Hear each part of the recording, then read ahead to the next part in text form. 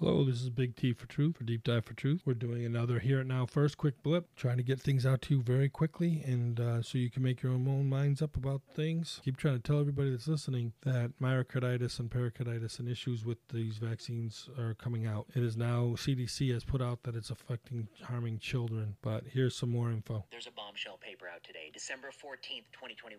This is Nature Medicine, and the paper is entitled Risks of Myocarditis, Pericarditis, and Cardiac Arrhythmias Associated with COVID-19 Vaccination or SARS-CoV-2 Infection.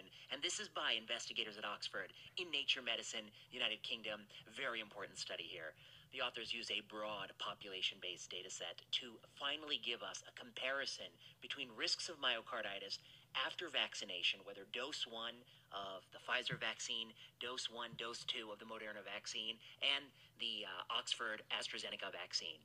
Now, we can just say right off the bat, the adenoviral vector vaccines have not been implicated with excess myocarditis. They've been implicated with VIT, which is less frequent, but perhaps more morbid. That's vaccine-induced thrombocytopenia and thrombosis.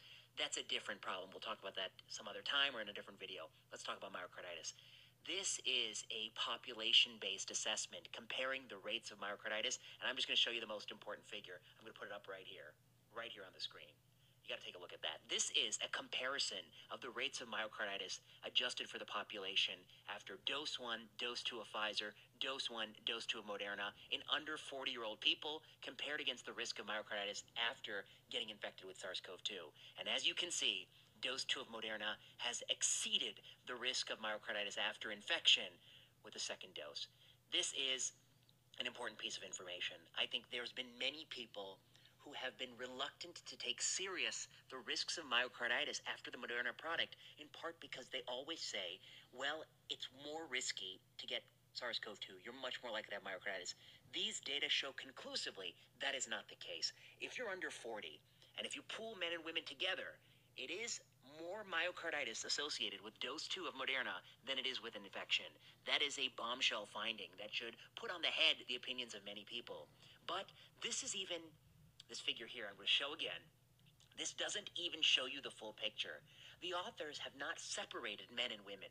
If you were to separate men and women, you'll see the risk is much higher in men. It's much lower in women. If you average those two, it's going to be more in the middle. And that's what you're seeing here in the figure, something in the middle. But if you pulled out men under 40, it's going to be more pronounced. It's also going to be more pronounced if you looked at infection in a different way. Now, in this Nature Medicine paper, they're looking in the charts to see who has a documented SARS-CoV-2 positive test. Now, as we all know, many people who had this infection have a documented SARS-CoV-2 test. But many people who had this infection don't have a documented SARS-CoV-2 test. They may not have had much symptoms. They may not have sought the test. Some of them had it. They recovered in their house. They didn't go seek care. They didn't get a test. And so what that means is the denominator of people who had a SARS-CoV-2 infection, the numerator of people, the people who had an infection, who had myocarditis, that numerator, they have to seek medical care. That's probably going to be very similar to the numerator in this paper. But the denominator is going to be much bigger than the denominator of this paper. And that will mean that the rate will be a little bit lower in that final bar. So if you were to look at the risk to a 24-year-old man from dose 2 Moderna versus the risk for the same 24-year-old man if he were to get SARS-CoV-2 using a seroprevalence as a denominator, I suspect this difference that you see in this figure here will be even more pronounced. It will be a massive difference suggesting the risk from dose 2 of Moderna is in excess of the risk of myocarditis after vaccination. So here they are doing the math, breaking it apart basically down into young males are definitely at a higher risk for myocarditis from the vaccines, especially Moderna. Moderna's the top dog on that. But not only that, it's for young women is sterilization and infertility. And that might down the road still be the long haul effect for males. Again, this is Big T for Truth, for Deep Dive for Truth. Here it now first for our quick blips. The Deep Dive for Truth team is about digging for the truth. The truth about topics that may or may not be based in reality, but based in the control and manipulation and misguidings of our species by the system that is not for the human species, but for the entitled ones of the human race. If we are going to make a change, we need to do this collectively, using the system against them. Knowledge, resources, species building. We will not be controlled by any government, media, or status group. We will be for you, the human race. We will need your support to tackle this endeavor. We will do this with or without you. But the only way to challenge the system is with everyone's support. There will be connecting topics to show the thread of truth from beginning to the end.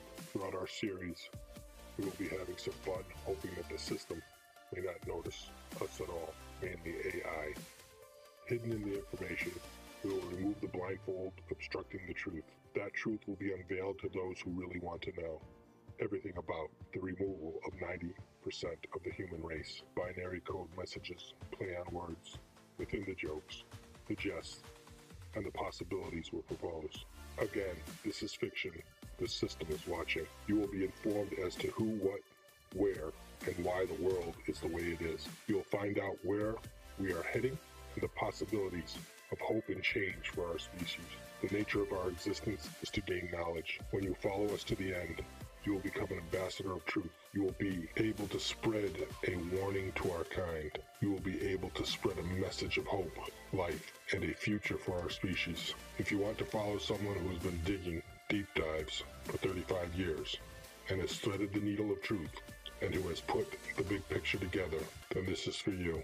Remember, you may not always like what you see, but you will be able to see and sense what is the truth around you. It is time for the Great Awakening. This is Big T for Truth and the Deep Dive for Truth team. Do you want to know more?